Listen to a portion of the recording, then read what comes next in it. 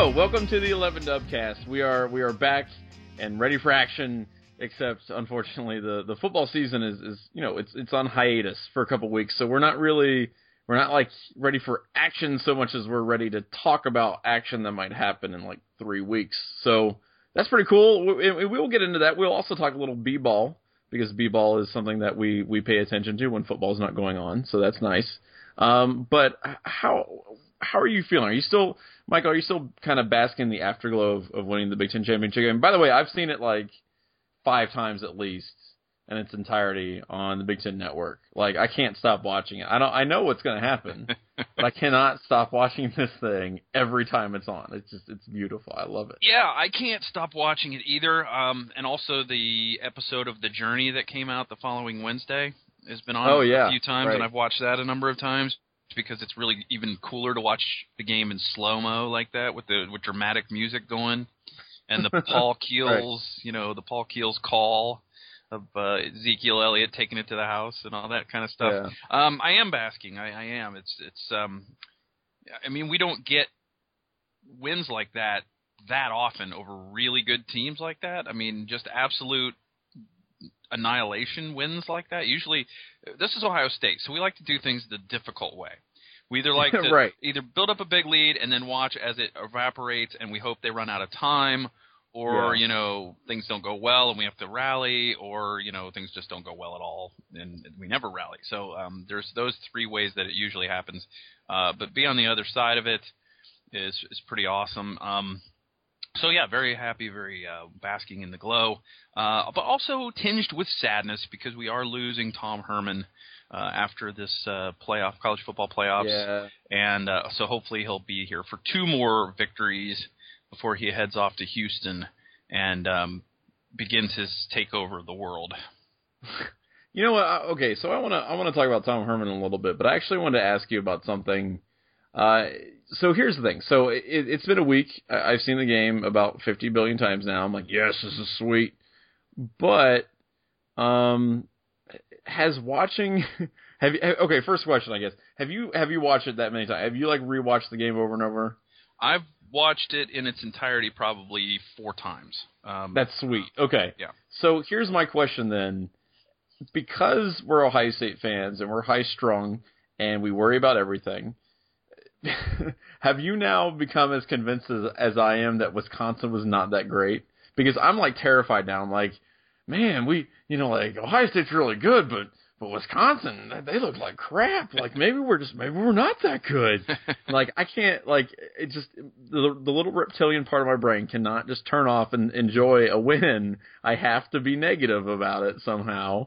And I'm like, man, maybe Wisconsin just kind of sucked. I don't know. I mean, I want your take on that. I want you to reassure me that Ohio State is indeed the best team in the history of the universe, and Wisconsin was like the second best team, and we were that good.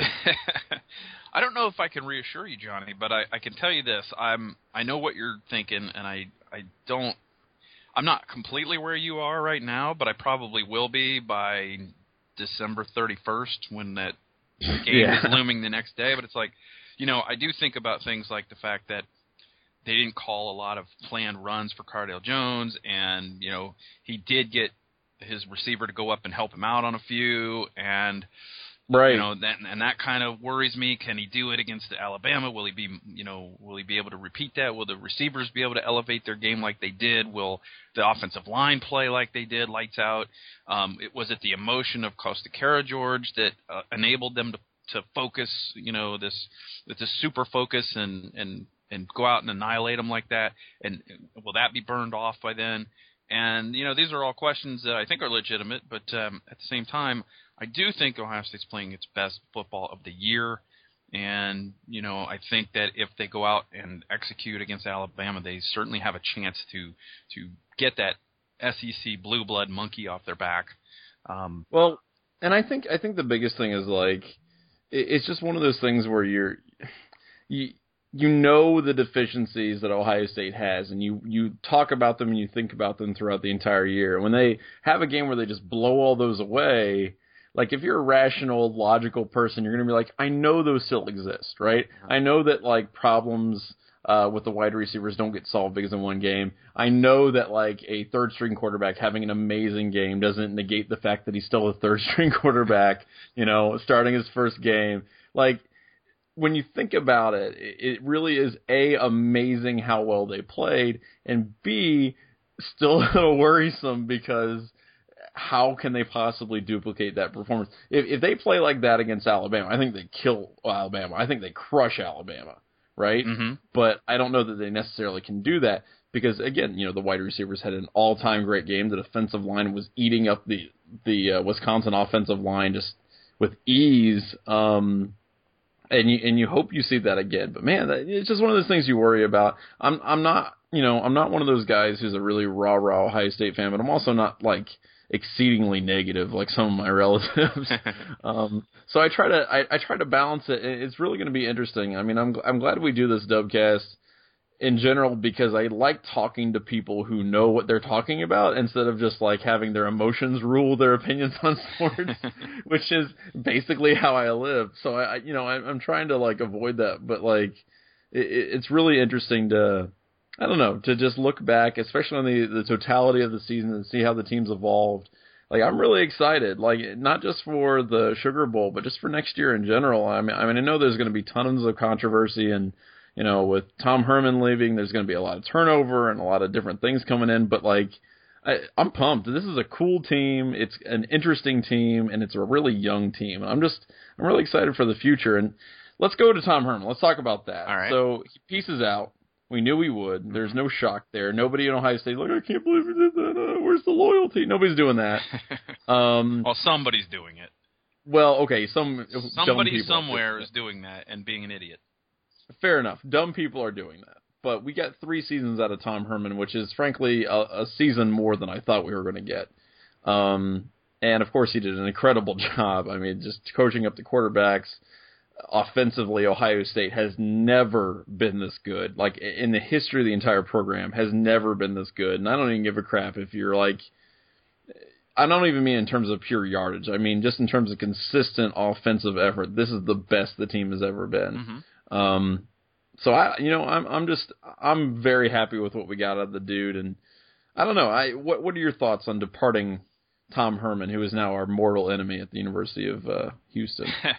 Well, here's the thing about Tom Herman is that as soon as Cardale Jones played the way he did and the offense played the way it did against Wisconsin, every school that was even thinking about firing its coach should have been on the phone with him. Oh, no kidding. As soon as you saw that, and I honestly think that that is part of the reason that J.T. Barrett finished 5th in the Heisman voting and not higher. Because I think they're like, well, it's the system, Yeah. Because if Cardale Jones could come in and do it, in the Big Ten championships, obviously the system. But I think he certainly has earned the right to be a head coach. He wanted to be a head coach all along. He's earned that right. I guess we can just sit there and thank Michigan for not offering him the job because they're idiots. Right. And he's not a Michigan man, so obviously he couldn't go there. I mean, I think they've, and that's something I want to talk to Matt about tonight is this whole coaching search at Michigan, because I feel like they put all their eggs in the basket of Harbaugh, and I'm like, man, if that didn't work out for them, like, that's going to be like Humpty Dumpty. All those eggs are going to be broken, and they're going to be real upset because I don't necessarily see it happening. And I agree with you. I don't know why so many major programs passed up on the dude. Maybe they're gun shy about hiring coordinators. Yeah, you know what I mean? Think, like I after Muschamp, but like, I think a lot of schools are afraid to. They want to hire somebody with head coaching experience, but at some point, a good coach used to be an assistant coach. Yeah, and he has to get a start somewhere. And some of them can step right in and become good head coaches right away. Some can't. It depends, I think, who you worked for. I mean, look at what Dan Mullen's been able to do and people like that. They worked under a guy named Urban Meyer, and they went to another Division I school and they immediately were pretty successful. So I think it can happen. By the way, Michael, I saw somebody put a semi-serious, like, I think it was serious actually, post on a forum somewhere saying that, like, we should really try to get Dan Mullen back as offensive coordinator. Like, what are you talking about? I've seen some similar stuff like that. That's why I posted this sarcastic tweet today about Urban Meyer offers or Urban Meyer names Chip Kelly offensive coordinator. And Right. Chip's like, well, I'm coaching the Eagles. I don't care. I have named you. It is binding. You are the new offensive coordinator. You have been appointed. It has been decreed.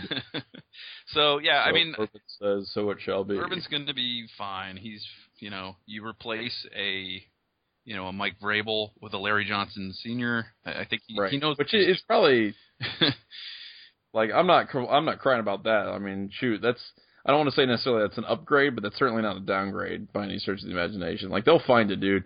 And here's what I think. I mean, I really think, they're going to do it internally. Like, I don't expect them. I mean, it would be great to, like, lure away, the offensive coordinator for Oregon, Frost, right? Mm-hmm. But, yeah, I don't know. I don't see that happening. That seems like kind of a lateral move to me. I think maybe the guy down at Mississippi State might be a good candidate, who's a younger guy who could come in and be quarterback's coach and maybe co-offensive coordinator, and then you elevate Ed Warner to offensive coordinator. Right. And so you've still got the quarterback taken care of. You've got the offensive coordinator position, taken care of. Warner knows what Meyer wants. Then it comes down to play calling. And does Meyer take that over, or does he feel good about Ed Warner doing it? I don't know. But I'm sure I got trust in this guy. He knows what he's doing. Urban Meyer, he's not a newbie. He knows what's going on, and he'll get it done.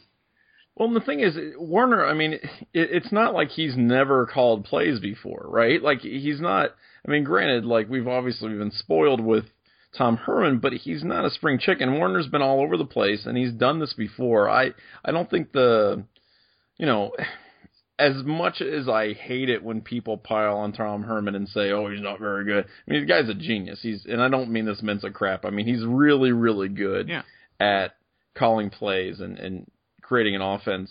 I don't think Warner's that much of a downgrade. I mean, I think there would be a bit of a downgrade, but I think it's important to point out, Herman had bad games. He had games where he poorly called plays, and he did not come up with he wasn't super creative and things like that. Like, he isn't the end-all, be-all of play callers, and I do think if you get Warner in there, he could do a good job. I mean, I don't know that Urban really wants to be doing that, just because I don't know that he feels that's his place, but I don't know. It'll be really, really interesting. The quarterback's position to me, the quarterback's coach position rather, to me is the larger issue here, because they really need to bring in somebody who Barrett and Miller and Cardale feel a good rapport with and can work with, because that's really, I think, where Herman's biggest impact, aside from maybe game planning, was felt, because the way he developed those guys is just completely unbelievable. And of course, the proof's in the pudding, right? Just how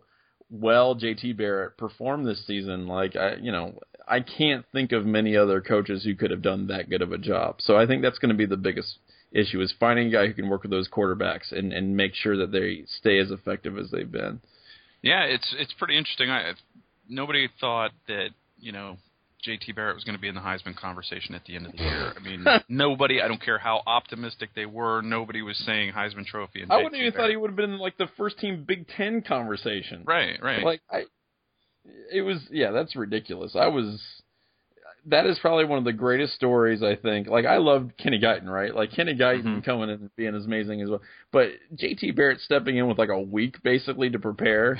Like, okay, kid, you're now have the most important position at one of the, most important college football programs in the United States. Have fun. And Cardale Jones doing it in a week. Exactly. Becoming a starter in a week. And, the other thing, too, is that there was a lot of criticism for Tom Herman from Ohio State fans in terms of people that didn't think Braxton Miller was developing as well as they thought he should, and becoming the passer that, the awesome passer that he should become. But I think overall, if you look at the quarterback play from Ohio State the last 3 years, you really can't complain. Yeah, no, I completely agree. Like, I think a lot of that is just on Miller in general. I'm not saying obviously he's a bad quarterback, but I also don't think that he's ever going to be a complete passer. And JT Barrett to just step out of the gate like that is just ridiculous. So I don't know. I think it's going to be interesting replacing the dude. I really am happy with the fact that he's going to stay with the team through the playoff run, mm-hmm. which I really respect. He doesn't have to do that. I mean, that's the thing. Like, the guy's been hired. He can kind of, do his own thing, but instead he's going to concentrate and do that, and I think that's pretty awesome. Although, Urban Meyer might kidnap him, stuff him in a trunk, right, and not let him out. Didn't I think Bo Pelini did that when he decided to take Nebraska? Didn't he stayed with LSU and coached against Ohio State in the national championship game? So he won. So hopefully Tom Herman will have that opportunity. That's right, and Bo Pelini, now head coach of Youngstown State. Congratulations. Some might say not a lateral move. But he gets to hang out with his bro, Jim Tressel, so that's cool. Tressel's a boss, by the way, if he pulls that off. Tressel is a boss. Oh, my God. Yeah, Jim Tressel, I'm really interested to see how that dynamic plays out, actually. I think that should be very interesting to keep an eye on going forward. Anyway, so that's kind of it. That's the big scoop. That's the thing. I think we're all kind of just, I'm still coming down from that high, man. Like, I'm still feeling the good vibes from the Big Ten championship game, or at least as long as they keep replaying it on the Big Ten Network. I will continue. Which will be like 3 times a week minimum till the end of time. Yeah, no, I completely We're still seeing agree. the Oregon Rose Bowl like twice a week, I think. Which is still an amazing game to watch. I still love watching that game, man. Like Ballard getting that catch, leaping up there, man. Like, I'll take that any day of the week. Yep, that was the game that was the game Terrell Pryor became a passer. That's right. It wasn't that the last. Is that the last official win for the Ohio State Buckeyes in a bowl game? Yes. Yeah. Yeah. Because they vacated the 2011 Sugar Bowl, even though they said, these players are ineligible, but we're making them eligible for this one game special. Right, and then we're going to not count the game. And then we're going to not count it afterwards. Remember when we said we weren't going to vacate this? Well, they shouldn't have played. Right. So yeah, that was the last one, and then the Gator Bowl, which was a loss, and then the year off, and then the Orange Bowl. The Orange Bowl. Yeah. Yeah. So that sucks. So we have, I think it's actually might help because Urban Meyer is going to spend a month drilling into these guys that they haven't won anything in like several years. The seniors' last chance to win a bowl game. You're going to get all of the things that Joey Bosa was passed over for, and the fact that J.T. Barrett didn't get to go to New York. That's all going to be brought up in the meetings and stuff, and it's all going to be. I think part of the underdog motivating role suits Ohio State very well. Yeah, I do too. I think that's our comfort zone. And not just with this team. I think Ohio State fans in general really love it when we're the underdog. Like we like being disrespected. We're masochistic that way. We just think it's great. Like, you don't like us? Fine. And then we get all mad, and then we try to be like, I think that's where we want to be. We don't want to be the front runner. We don't want to be the Miami. We don't want to be the U. We want to be like disrespected and hated, and then we can like show everybody up. That's what we like. Well, look what happened with look what happened. All you heard about was Melvin Gordon, and look what Ezekiel Elliott did in that offensive line. Right. So how good? We don't want anybody to talk about it either. We just want everybody to shut up. Like, nope, disrespect us. We don't care. So how good do you think the Ohio State receivers will be hearing about Amari Cooper for a month? Yeah. Well, there you go. And hopefully they can keep making plays and make Cardale Jones look really good again. That would be great. So here we go. So we got some questions here. We got a lot. Ask Us Anything. Yes. Another great tradition of the 11 Dubcast, and I can say that because this has been going on for this is like our 4th year. So you know what? I can say that we have traditions now. Yeah. Anyway, so Ask Us Anything. Michael, can you please tell our listeners, our myriad of listeners, how they can ask us anything? Absolutely. You can email us.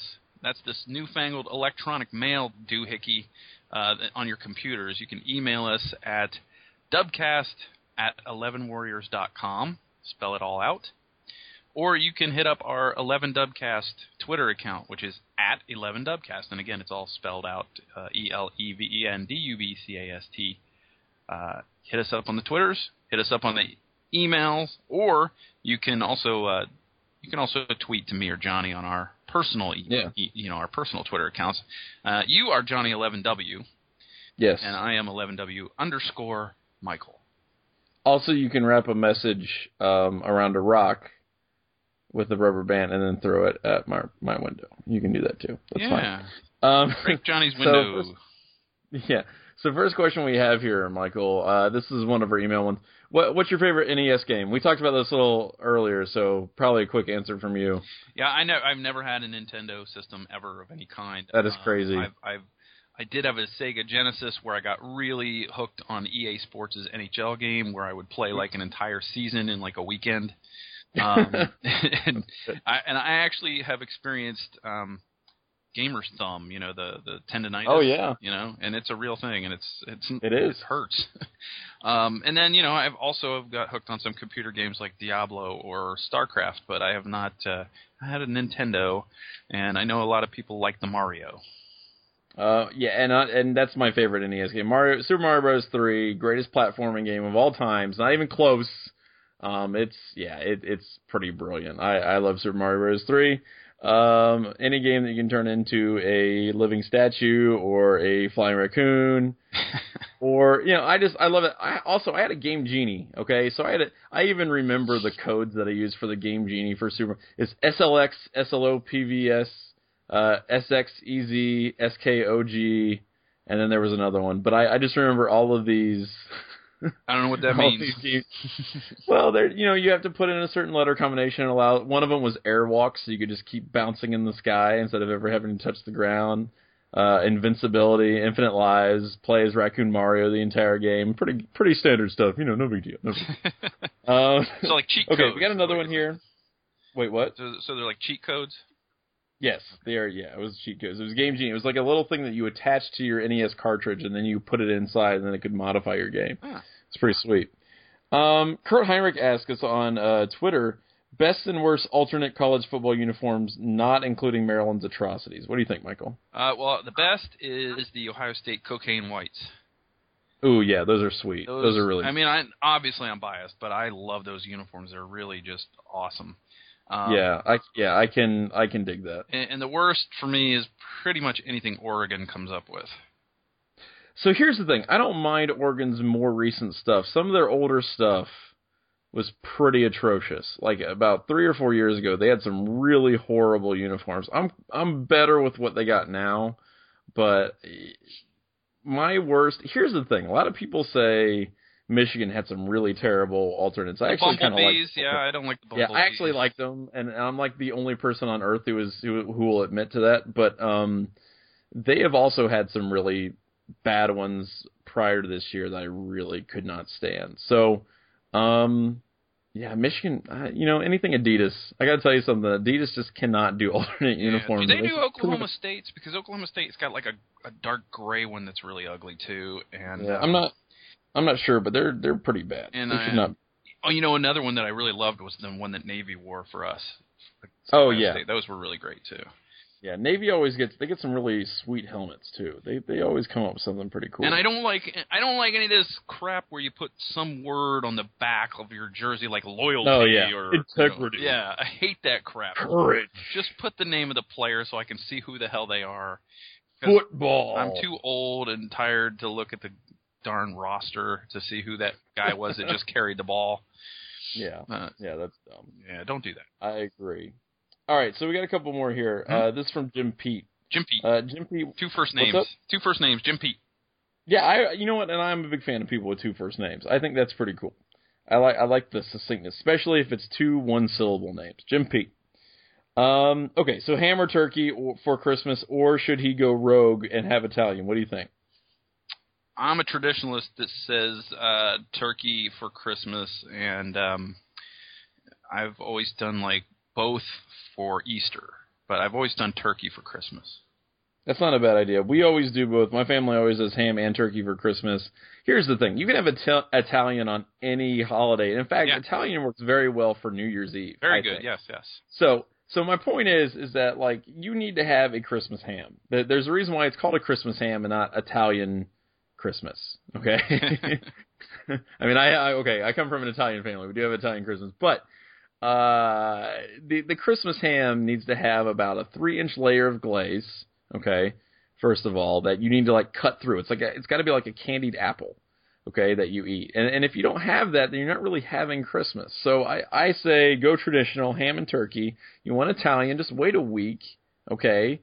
or 5 days. I can't do math. It doesn't matter. This is a sports podcast. No one's counting.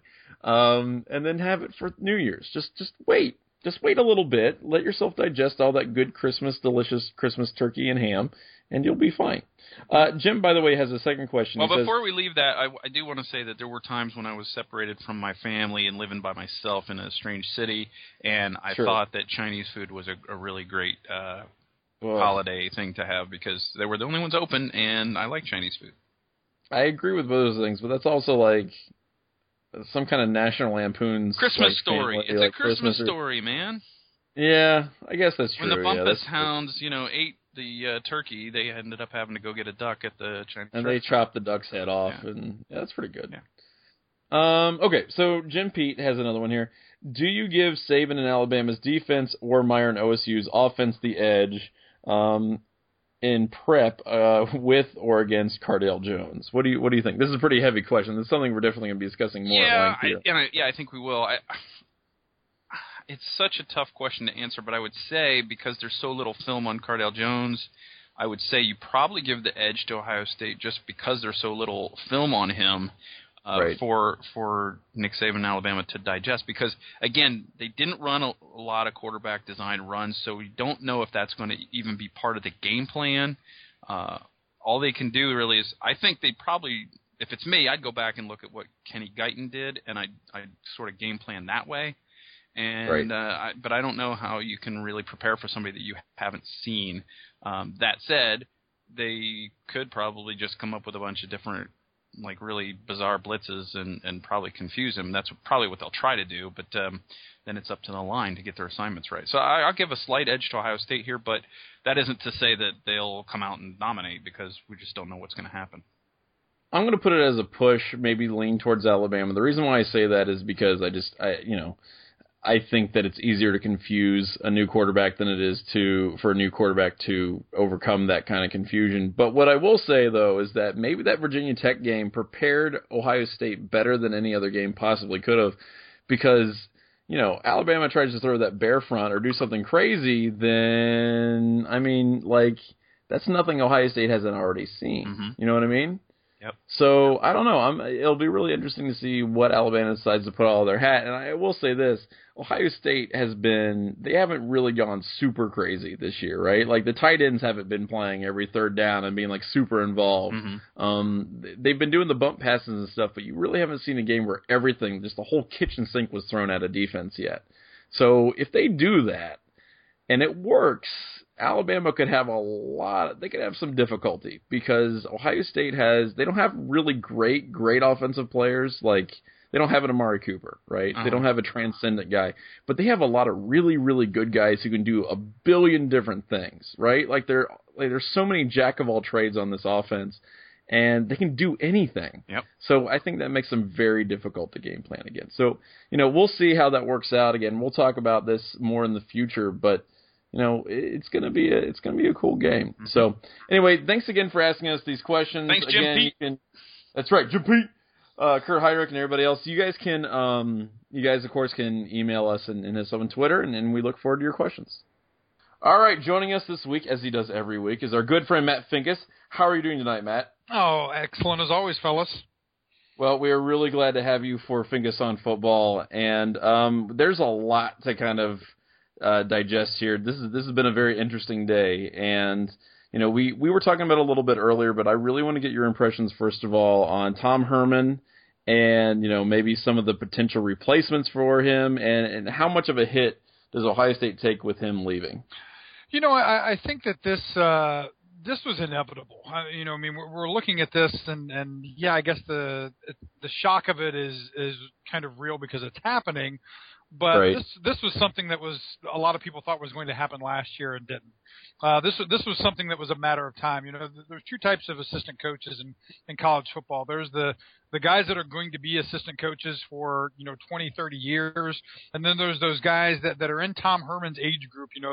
That mid to late 40s, that 30s to 40s that are still aspiring to be head coaches. And Tom is definitely one of those guys. He's ambitious, he's talented, and he's got that shot. And it was just going to be a matter of time before someone snatched him up. I think the University of Houston is a great fit for him personally. It's an area that he's familiar with. It's a program that he's familiar with. Recruiting shouldn't be an issue for him there. And I've been saying this, that there's a potential there that he ends up in a Power 5 conference. I mean, the Big 12 right now is freaking out because they didn't get a team into the college football playoffs. They're hearing the committee say that the fact that you didn't play a championship game and didn't have a true champion was a big issue for you guys. They're going to have to look to expansion at some point. Houston has the facilities that they just upgraded to probably be one of those teams that they're looking at bringing in. I don't think any of the other conferences, I don't think the Big 12 is in a position to poach teams from other conferences anymore. The Big East doesn't exist anymore to take teams out of. So, you can look at the, whatever that is, the AA, the American Conference or the Conference USA, and maybe there's a Cincinnati in there or a team that can kind of get into up into that level. But at the same time, I think Houston is a good fit, and they've had some good success with those Texas teams like TCU bringing them in. That all being said, what kind of hit is it going to take to Ohio State? I think majorly it's going to take a recruiting hit, and that'll depend on who Urban brings in to replace him. Urban has been very savvy with his coaching staff and the needs as far as guys addressing needs as far as recruiting and guys addressing needs as far as player development. I mean, make no mistake, Kerry Combs is there to recruit the city of Cincinnati, and because that was a big fall off for Urban Meyer and for Ohio State under the Tressel years. Tom Herman was brought in here, yes, to recruit Texas, but also to develop quarterbacks and to be that position coach. Ed Warner is here to develop offensive linemen, yet recruiting is kind of secondary for Ed Warner. So it'll be an interesting blend because Urban is an offensive guy. I don't think you're going to see a fall off as far as production and the way the offense is called because Urban has a huge hand in that, probably more than a lot of people would like to believe or like to know. I personally think, and I've got some insight in as to it is almost Tressel 2.0. I mean, yeah, Tom Herman is the coordinator, but Urban Meyer has a huge hands-on approach to the way his offense is run, and so from that point of view, I don't think that it's going to be that much of a fall off. Technique-wise, and what Tom Herman imparted in the way he prepared quarterbacks, that's to be seen. This was really Tom's first chance at this kind of a job and at this kind of exposure, and we'll see if this was I guess for me, I'm waiting to see if the next guy that comes in who's the quarterback coach can hold serve and do what Tom was doing. And we see the jump from Nick Siciliano to Tom Herman as being so huge, mostly because Nick Siciliano was so bad. And yes, Tom Herman was a good coach, but maybe not the quarterback guru whisperer guy that we all have attributed him to be just because the guy in front of him was so bad. So I think that the major hit is going to be recruiting the state of Texas, and Urban is going to have to address that. But I think that Urban will be able to go out there and find the young talent to bring in and develop quarterbacks and run his offensive system without too much of a problem. Matt, I really love throwing a little bit of Nick Siciliano shade. That's nice. I always appreciate that. Matt, from a player perspective, we saw an incredible amount of focus out of those young men in the week leading up to the Big Ten championship. How does a player react to knowing that his coach is going to be gone, and will this be a distraction team, do you think? And what is the mindset when a team knows that their coach is going to be leaving? Even though it's just a coordinator.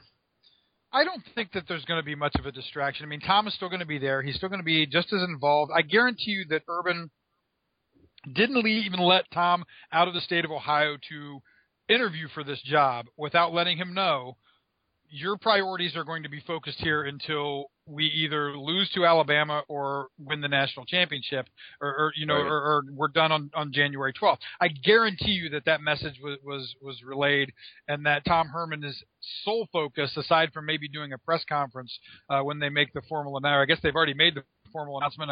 They might fly him down there over the weekend to do a press conference. But other than that, I expect Tom Herman to be solely focused on Ohio State and preparing for Alabama. And I don't think that that's something that he would want to do differently. I think that, yes, you're going to be excited because you have a new job and that's something to look forward to. But I think Tom Herman wants to prepare because that national championship, if they can get it, still goes on his record. I mean, it goes on his resume. I mean, it's not like he doesn't get credit for it because he decided to take this Houston coaching job. So that's still a huge feather in his cap if he can get that. As a player, and I don't think that that's going to affect anything. I think the way that Tom prepares for this Alabama game is not going to be any different than the way he's prepared for any game up until this point. And so the players shouldn't know any difference. You know, once you get into sit in the meeting room and, talk with him about, we had this with Bill Young when he left in 95 and he was a position coach, a defensive coordinator. And you get in the room and you say your goodbyes and you wish him well, and then it's back on to business. I mean, this is an unforgiving business that they're a part of, and you can't take time to stop and smell the roses until it's all over. So speaking of this unforgiving business, Michigan finds itself in the midst of a really important coaching search. I guess they're all important, when you're trying to get a head coach. But how do you think that's going for them? Because right now, to me, it really feels like they have put all of their chips down on Harbaugh, and it's like, I don't know that they can necessarily do that. I don't know that a Michigan can afford to do that right now. But, I mean, maybe I'm wrong, but, I don't know that I necessarily see that happening. I mean, what's your read on that whole situation? I'll tell you what, these are the two most important hires that Michigan football has probably made in its history. And I say two because I don't think Jim Harbaugh is going to come with the interim AD in place. I think that he's waiting to see who is going to be the permanent athletic director there to find out if he's going to have his support and can work with them, and then he makes his decision. As far as being able to afford it, Michigan better afford it. They need to jump out of a tree, and they need to back up the Brinks truck to whoever it's going to be, and they need to think of it not as paying a coach $7 to $8 million a year. They need to think of it as we're buying our program back. Our program is in the dumpster. What does it cost what is the value on that? What is the value on a premier Michigan program? It's a lot more than $7 or $8 million a year. So while that sticker price might be shocking to some people, if I'm the new AD at Michigan, I'm going to my board of regents and saying, if Jim Harbaugh wants $7 million, we're giving Jim Harbaugh $7 million because I believe he's going to be the guy who can bring back this program to prominence to where we're going to $25 million bowls every year, to where we're going and our merchandise sales are off the charts and we don't have to about not selling out our stadium anymore in a year. You've got to spend money to make money in any business. Football is different, and Michigan can't be short-sighted and try to go on the cheap to find a diamond in the rough like they did with Brady Hoke and come up empty again. They're in a position where they cannot afford to do that. They need to back up the truck and pay, whether it's Jim Harbaugh or Les Miles or whoever the big name is, guaranteed home run. They need an Urban Meyer, and Urban Meyer is out there in the form of Jim Harbaugh for them right now. I mean, there's no way that he's going to end up back in San Francisco. The San Francisco 49ers are going to try to trade him probably to get some kind of value out of him, but I don't think there's going to be a lot of takers. The only dicey situation might be if they want him in Miami. And a guy down there is a huge Michigan backer. He's the one who funds most of their athletic program. If he decides he wants him to coach the Dolphins, then he might go down and coach the Dolphins. I don't think that's going to be the case. I think that in the end of the day, hopefully, Michigan sees the light, hires an athletic director who is on board with bringing the program back to respectability. I mean, it's great that they have a decent basketball team, the last couple of years, even though they sucked this year again. But, football drives the bus in the Big Ten, and that's just a fact of life. And they need to get back on board, and whether it's $7 million a year or $8 million a year to Jim Harbaugh, Michigan has to pay it because they need to buy the respectability for their program back, and that's not going to come from a guy who makes $2 million a year. Yeah, Matt, I can tell you down here in Florida there is a lot of talk about Stephen Ross wanting Jim Harbaugh. He whiffed on him last time, tried to get him. He's going to try to get him again. It all depends on whether or not Harbaugh would rather coach in the NFL, try to win a Super Bowl, or go back to college. If Michigan can't get Harbaugh or Miles, where does it turn? That's a great question, and I don't know if there's a great answer for that because now you're down to a situation where you don't have your premier guy. You don't have the guy that you want, and you're almost in that cycle that Notre Dame was in right after Bob Davie, where you go to Tyrone Willingham for a couple of years, and then you've got the Charlie Weiss experiment. I mean, and you keep hiring guys that you hope can get it done, but you're hedging your bet, and you kind of know that they're not going to get it done. So I don't know what the good answer for them is. I mean, for me, if I'm on the Michigan Board of Regents, I'm making Jim Harbaugh happen. And I think that that's the only thing that they can do to get back to respectability and to get the business of Michigan football back on the right track. I don't think that you can go out and, bring in a coordinator from the SEC and bring him in and be the next Michigan head coach. I can't see you doing that and that being a winning proposition for you. I think that they need to bite the bullet. They've made. I mean, it's just like anything else. Once you've made a couple bad decisions and things start going downhill, do you decide do you put Band-Aids on it and try to fix it, or do you really address the issue, get down to the bottom of it? And yes, it's going to hurt. It's going to hurt your pocketbook, and it's that car that has been just that old crappy car that you had in college where you kept putting $50 into it, $50 here and $50 there. What you needed to do was spend $2,000 and put a new engine in it, and that's where Michigan football is right now. They need to bite the bullet and stop putting new spark plugs in their machine and go buy a new engine and get that thing running again. And Jim Harbaugh is the new engine. That is sound football advice and sound car advice. And speaking as a guy who is still driving a 2001 Chevy Cavalier, I appreciate it, and it is definitely well taken. So thank you very much for that. There you go. Try to help the people out. Those young college kids as they're trying to work their way through. Well, Matt, thank you very much. We're definitely going to have you on, obviously, again. But, man, next couple of weeks we are going to hit it hard with Alabama and preview stuff. So I'm really excited to hear about that from you. But for this week, this is Finkes on Football. Thanks again. And we'll talk to you next week. Thanks, Sounds good, man. Yeah, we can recap that. This is the 20-year anniversary of the '95 Citrus Bowl of OSU Alabama. Yes, excellent. Which did not turn out too well for us, but that's no. Okay. Well, I just did an interview on an Alabama TV station about that, and it was not too fun. Hopefully, this will turn out better. And I want some of those Ask Me Anything questions from you guys next week. You know what? Okay, so let's do that right now, because I actually have one that I'm going to ask you. I'm going to ask. We've got another guy coming on. We got Ken Pomeroy tonight, but I want to ask you this one, and especially since you were in college, kind of during around this time period a little bit. What was your jam? What was your NES Nintendo Entertainment System game? What was your game that you played all the time? If you had my one? Gosh, yeah, we didn't even have that. I mean, I think Sega the Sega Genesis just came out. I mean, I'm old, so I mean, I think we got the very first PlayStation for one of our bowl gifts. That's how old I am. I mean, I think that was awesome. 1995, and the only thing I remember playing is Brayple and I used to play. The hockey version of the game. That's the. I love that your answer is almost exactly the same as Michael's. That is beautiful. Yeah, I love that. That was my answer too, pretty much.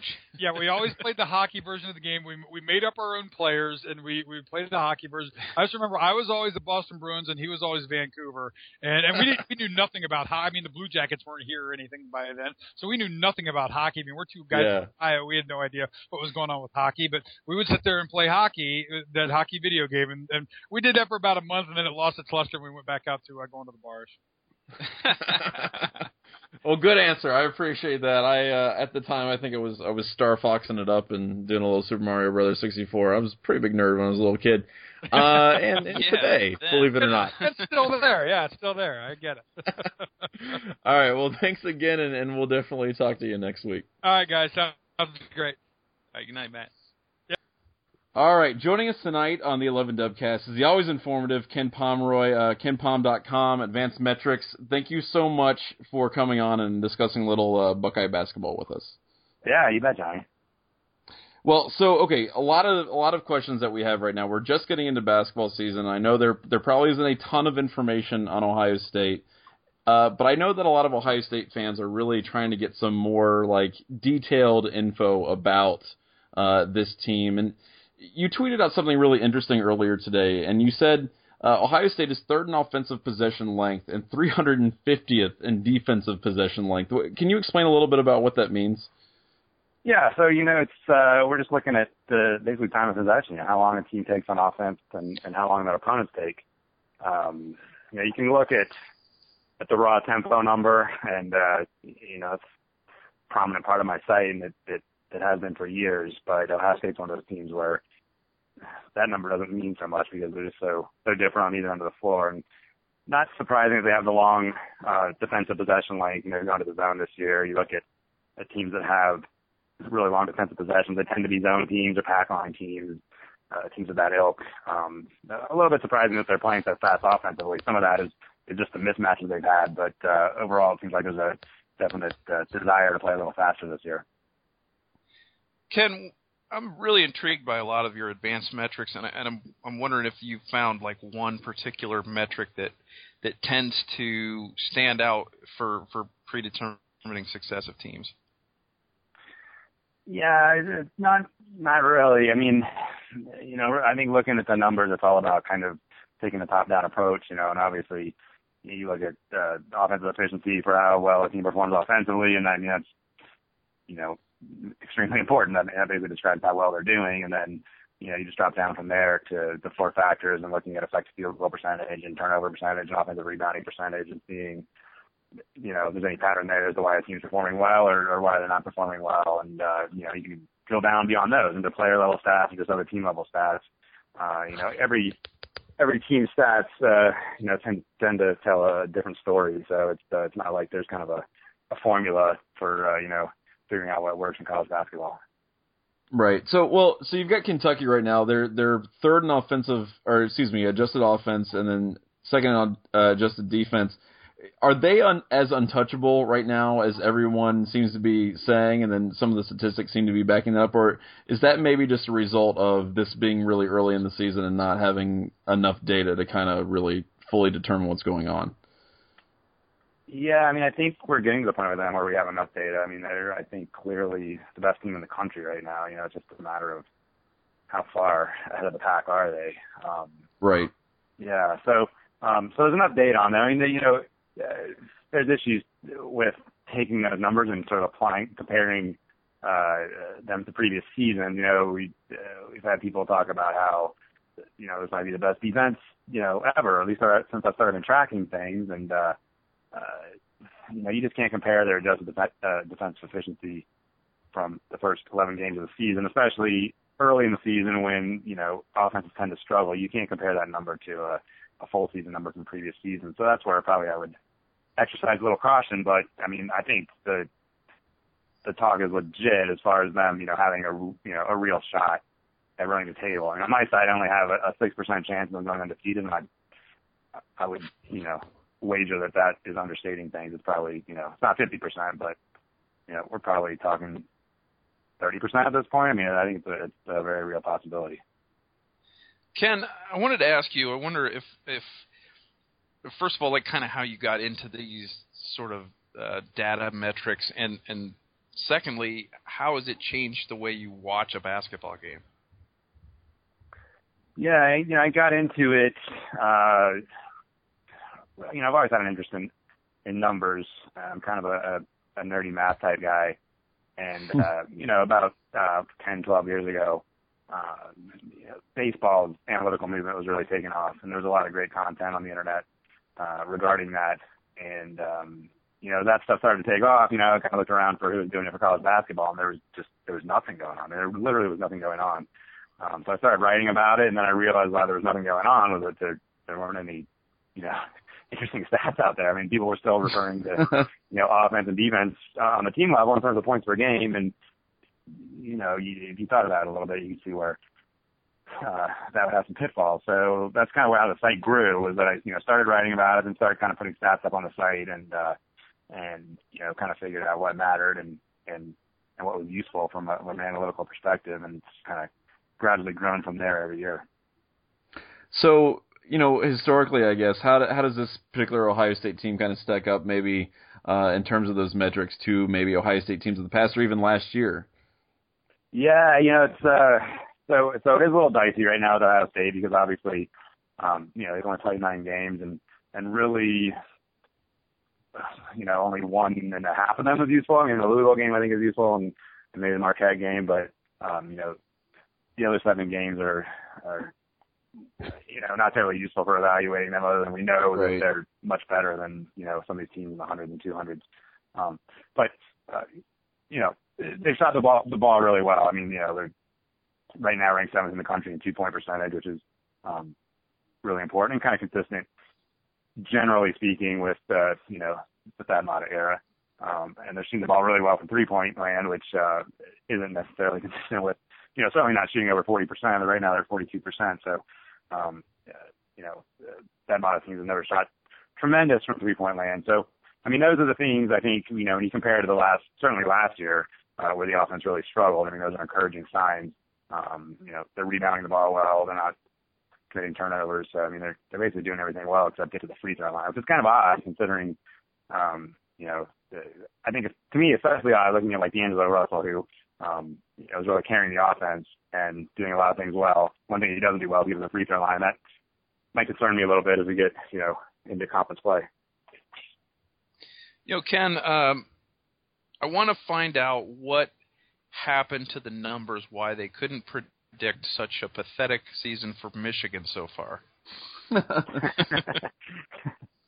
Well, so much of these predictions are, based on the past. And I think even, human beings that were evaluating Michigan early in the season, they just looked at the roster. They might not have been really impressed. Karis LeVert was obviously emerging as a star, and he has lived up to that billing, but, he's really gotten almost no support from his teammates. I mean, they get very little up front. The point guard situation is really the whole backcourt situation has been kind of murky, playing Walton and Albrecht together pretty much out of necessity. The prediction, you look at the past, it's like, hey, it's John Beilein. He's coaching this team.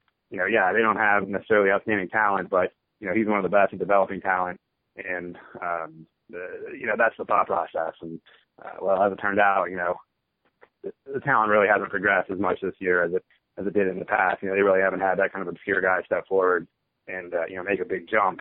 And that's kind of the reason that they're struggling. I mean, this is a team that really set the standard for offense in college basketball the last 2 years. And, the offensive side of the ball is really sputtering. That's a problem for a program that's never really been, all that skilled in playing defense under John Beilein. So one of the things that I want to ask you, I'm a big fan of very efficient basketball. I really like it. And I know that's not always like super popular, but I guess one of the things that I wanted to ask you is, we got a team like Wisconsin, right? Like who I think very few people would accuse of playing maybe pretty basketball. And then you've got, Kentucky or Duke who can play a really exciting brand. Yeah, to you personally, what do you find more interesting? Do you still have that kind of reptilian like animal, like I want to see dunks, or do you more want to watch the guys who can like grind out the game, be very efficient and precise? Yeah, so the Wisconsin point is interesting because they've had teams in recent, so they always play slow and they always play deliberate, but they've had teams in recent years that were not efficient, and they've had like this year's team, which is very efficient. And I think so it's a fine line when you play a slow style. I would prefer to see up-tempo, pass-break basketball. I prefer to see action above the rim. But, I also like seeing teams that are really skilled and can beat you with the three-point shot as well. I don't like watching teams that slow down the game and also can't score. That's the problem. Right. That's the problem with, the Wisconsin style or the Virginia style. But both those teams have, really perfected their system, certainly in the last 2 years. Those teams have played very well offensively. And it is fun to watch. But, there's definitely a fine line there. And certainly I'm not a huge fan of watching sub-60 possession games on a regular basis. So like half the Big Ten then, basically. Pretty much, yeah. And, on the flip side, I'm actually like much more patient regarding, up-tempo basketball, or, guys are, it's a 75 possession game and guys are running up and down the floor and they're chucking up shots and missing. Like, I can kind of dig that sometimes. At least there's some action going on. So, so I guess that's my philosophy on what I like to see. So how do you watch a game? Do Do you mentally look at the shot clock and saying, "Boy, this"? Do you track that and say, "Well, this team's getting deep in the shot clock every time," or do you track their field goal efficiency? Are you doing math in your head when you're watching a game on TV? No, for the most part, I'm not doing a ton of that. And I might do a reality check, periodically during the game. Check the box score, see if anything stands out. Certainly, I think monitoring the pace is important. I mean, usually you can infer that from watching, and usually going in, between who's playing, you kind of know what to expect in terms of the pace, and usually the game kind of goes according to that script. But no, I don't do a ton of math. I do think, just about everything I do, I don't recommend this for people in the real world, but just about everything I do, I think, probabilistically. So, if there is a possession that goes deep in the shot clock and a guy takes a contested 2 off the dribble, I mentally know that was a low percentage play. And if the ball goes in, it goes in. But, I still regard that as a win for the defense. So that's kind of how I think when I'm watching the game. But I try not to get overly mathy about it. You know what, though? People don't do that maybe necessarily on an individual play basis, but I really get into the probabilities of victory for the game overall, right? Based on points. And I think that's really interesting to follow, especially when a team's mounting a crazy comeback or something like that. So and here's the thing, I really credit your site and a lot of other sites and people who are getting interested in this for, I think, adding depth to the game. And I think that's really awesome because I really believe basketball and baseball, those two sports are really, really well suited to this kind of analysis. And I think that's really awesome. So I really appreciate your site and what you guys do for it. We have one more question for you. We've been doing this with guests, and we have guys who write into our podcast, and they ask us all kinds of goofy, weird questions. And I would like to ask you one of those goofy, weird questions, Ken Pomeroy. Okay, bring it on. All right, NES games. What was your favorite all-time Nintendo Entertainment System game? So you have a little bit of a problem here because I'm probably a little bit older than you might expect. I never really got into the NES. You're never too old to play video games, Ken. I know you're never too old to play video games. And in fact, I'm not ashamed to play a video game even now. But I never did have an affinity for the NES. It was definitely my wheelhouse was the Atari Intellivision, nice. era. So I go on the Wayback Machine. Give me a Defender cartridge and I didn't need a babysitter for 2 or 3 hours. It's kind of that's the era I'm from. That's excellent. Well, I really appreciate that because we need to have the historical perspective. I'm a social studies teacher, and I will always appreciate that. So, thank you very much for bringing that in, and thank you for bringing the statistical analysis. Yes. That's what we need. Oh wait! We got to get his Final Four before we let go of him, though. Oh yes, okay, go for it. Final Four. So I hate making predictions, and I particularly hate the Final Four predictions because obviously we don't know the bracket or anything like that. But I will tell you, the number 1 seeds will be Kentucky, Duke, Wisconsin, and Villanova. Nice. Okay. Well, there you go. And I think, and of course, of those 4, I will pick Ohio State. So that's I appreciate the analysis. Ken, thank you so much. Ken Pomeroy, KenPom.com. Thanks so much, man. Yeah, thanks for having me on, guys. I enjoyed it. All right, so that was the 11 Dubcast for the date of 12/17/2014, star date, Woohoo! December 17th, 2014. Thanks again to Matt Finkes, as always, for the great commentary. And, of course, Ken Pomeroy for being amazing. Yay! We love Ken Pomeroy. Ken Pom. KenPom.com. It's just like Jim Pete and Ken Pom right. in the same podcast. That's right. So anyway, there's a lot that's going to be going on. We got Christmas coming up. We got bowl games. Yeah. Everybody's going to be happy. It's just a wonderful time of the year. I got 2 weeks off from school. I'm excited about that. And that's really kind of the subject of my last question, my final question for you, Michael Citro, which is, finals week is always a very exuberant, fun week for students, but it's probably the most important week of the calendar year, mostly just because, you get to have that nice relief that school's over. You don't have those, terror dreams that you wake up screaming because you think you missed a class or something like that. Which, by the way, I was still getting like years after I graduated. That tells you something about my level of stress in college. What is your favorite finals week memory, Michael Citro? Favorite finals week memory was going out and loading up on Jolt Cola, so we could stay up really late cramming for those exams. And so we didn't have Monster back then or 5 Hour Energy or any of that stuff. We had Four Loko. That's right. You had to go out and get Jolt Cola because it was cola. It was this really lousy cola that tasted horrible and had twice the caffeine as a normal Coke had. So you would go out and you would find those. And some people just pop No-Dos, which were just straight caffeine pills, and they taste horrible. And, so therefore you know how Jolt Cola tastes, because if you know how caffeine pills tasted, that's basically take that, dump them into some cola, and that's how Jolt Cola tasted. But so I guess I look back on it fondly now because I know I never have to do it again. But right. Back then, you had certain restrictions on how you could keep yourself awake, and you didn't have the 5 Hour Energies and the Monster drinks and that kind of thing. So I think that was it. Could have just done cocaine like a normal person. Well, there was one store on campus, maybe two in the campus area that sold it, or else you'd have to go venture away from campus to find it. And I think one, I think the UDF might have had it, and I don't remember. There was another store that had it, but that was it. It was hard to find. And of course a lot of people wanted it, so it wasn't always easy. So if you got there, they might be out of it. And it was like, I walked 12 blocks for nothing.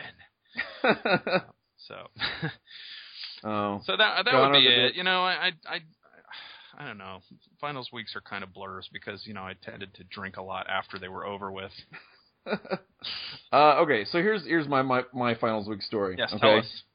All right, so basically this is when I was in graduate school, and I was writing my thesis, and a couple of my buddies were who are also in graduate school with me, mind you, were like, come on, Johnny, we gotta go. We gotta get out of here. We're all going crazy. I'm like, but I'm writing my thesis. I'm like, no, you gotta get out of here. And I'm like, all right. So I go out with these guys, and they're already half in the bag, and these are big dudes. I'm not a small dude, but these are big dudes, 6'4", 6'5", 250 each. And they're pushing each other around, they're jostling around, and they end up smashing the front door, or not the front door, the front pane glass windows of Buckeye Donuts. And there was glass everywhere, there was blood everywhere, the cops were called. It was a good time. It was a good time, and completely distracted me from my goal of finishing my thesis on the efficacy of college information on students' attitudes toward college. So the roughhousing went amok.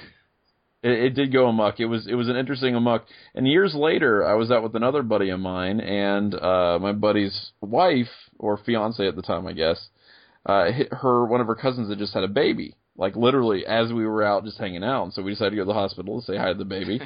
And it turns out that the husband of this woman who just had the baby was the owner of Buckeye Donuts, who I had seen a couple years before. And so we reminisced over my friends being idiots, and it was a good time. So there you go. That's my finals week story. Small world. It is. It's a small world after all, and unfortunately we have to close out this week's Dubcast. So our world is closing, but it'll be back next week. Yay. It'll be back next week. Very special Christmassy Santa Claus themed edition of the Dubcast. I'm sorry, Michael's editing, so I'm putting all that on him. But until then, I am Johnny Ginner. And I'm Michael Citro, hanging up the tinsel and garland. There you go, and we'll see you next week. Peace.